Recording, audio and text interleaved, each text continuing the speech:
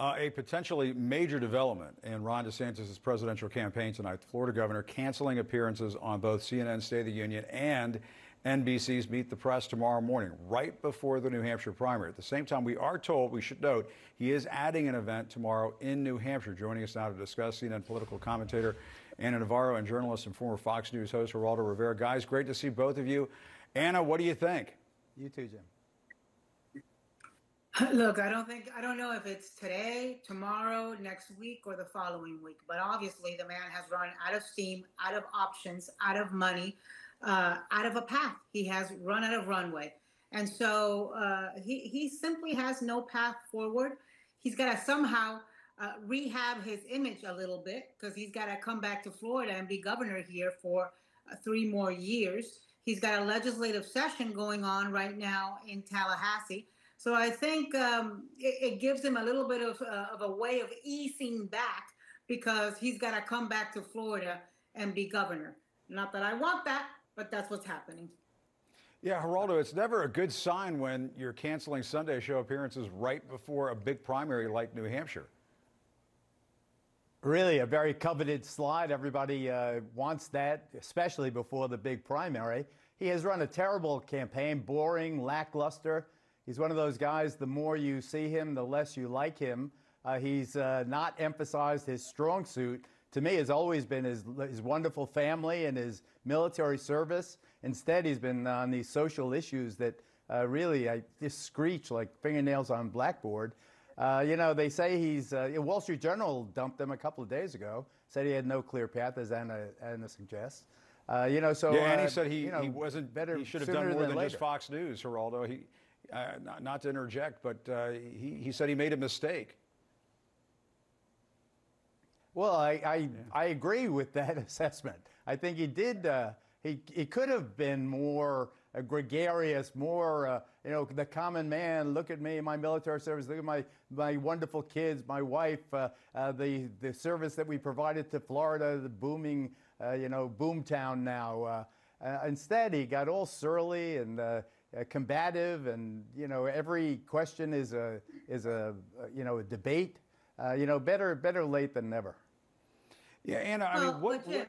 Part of the reason he could only go on Fox News is because from ab initio of this campaign, from the very beginning, he decided to manufacture and wage these social culture wars. And frankly, the only place where he would be applauded and where he could go tout those stupid manufactured wars, the only place where he could go tout being at war with Disney and at war with drag queens and at war with diversity, equity, and inclusion, and at war with ESG, and at war with AP Black History, and at war with books, in favor for banning books. And it's Fox News. He could not go somewhere else. It wasn't until he shifted his campaign, when that failed miserably, and he started talking about policy issues that Americans are actually interested in, that he was able to do things like a CNN town hall and do other outlets. But the way he initiated and he crafted his campaign was that of this ultra uber conservative culture warrior, and the only place he could go to sell that was Fox. Yeah. I do want to note that, I mean, they are scheduling this event tomorrow night in New Hampshire, but I do want to move on to this back and forth between Trump and Nikki Haley. Geraldo, you've known Donald Trump a long time.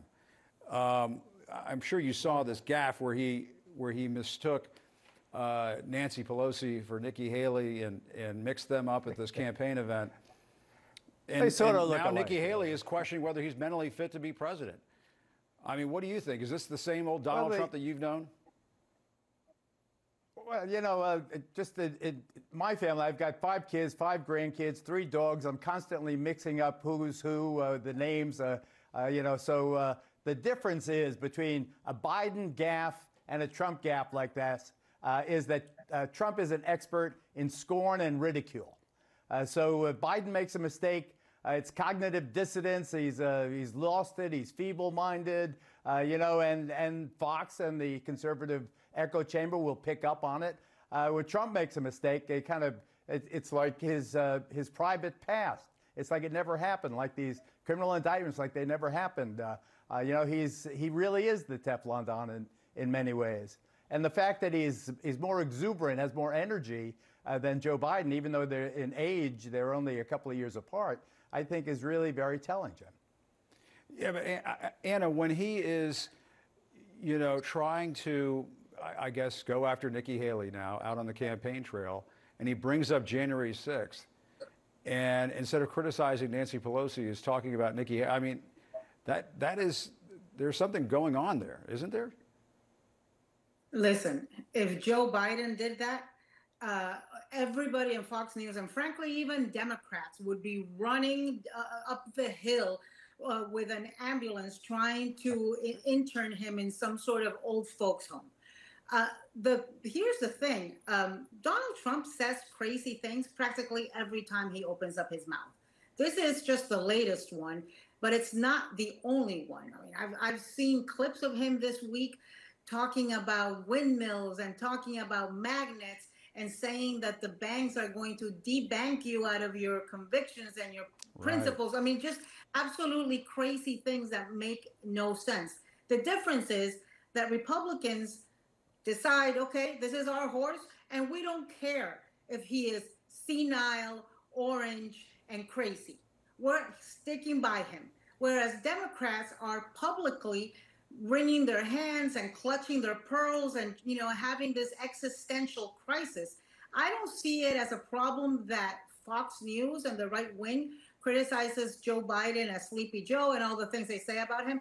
I see it as a problem that Democrats themselves are amplifying that when this is obviously a Joe Biden candidacy that the Democratic Party has. What we have is what we're going to have in all likelihood is Trump versus Biden. So I would say to Democrats, instead of focusing on the flaws of Joe Biden, go look at how old and decrepit Donald Trump looks and make that comparison. At least one of them has a lot of heart and decency, and is not under 91 indictments. I think the Democrats should have a very simple campaign slogan: 81 versus 91. 81 years old versus 91 counts. 81 votes versus 91 counts. That's the choice.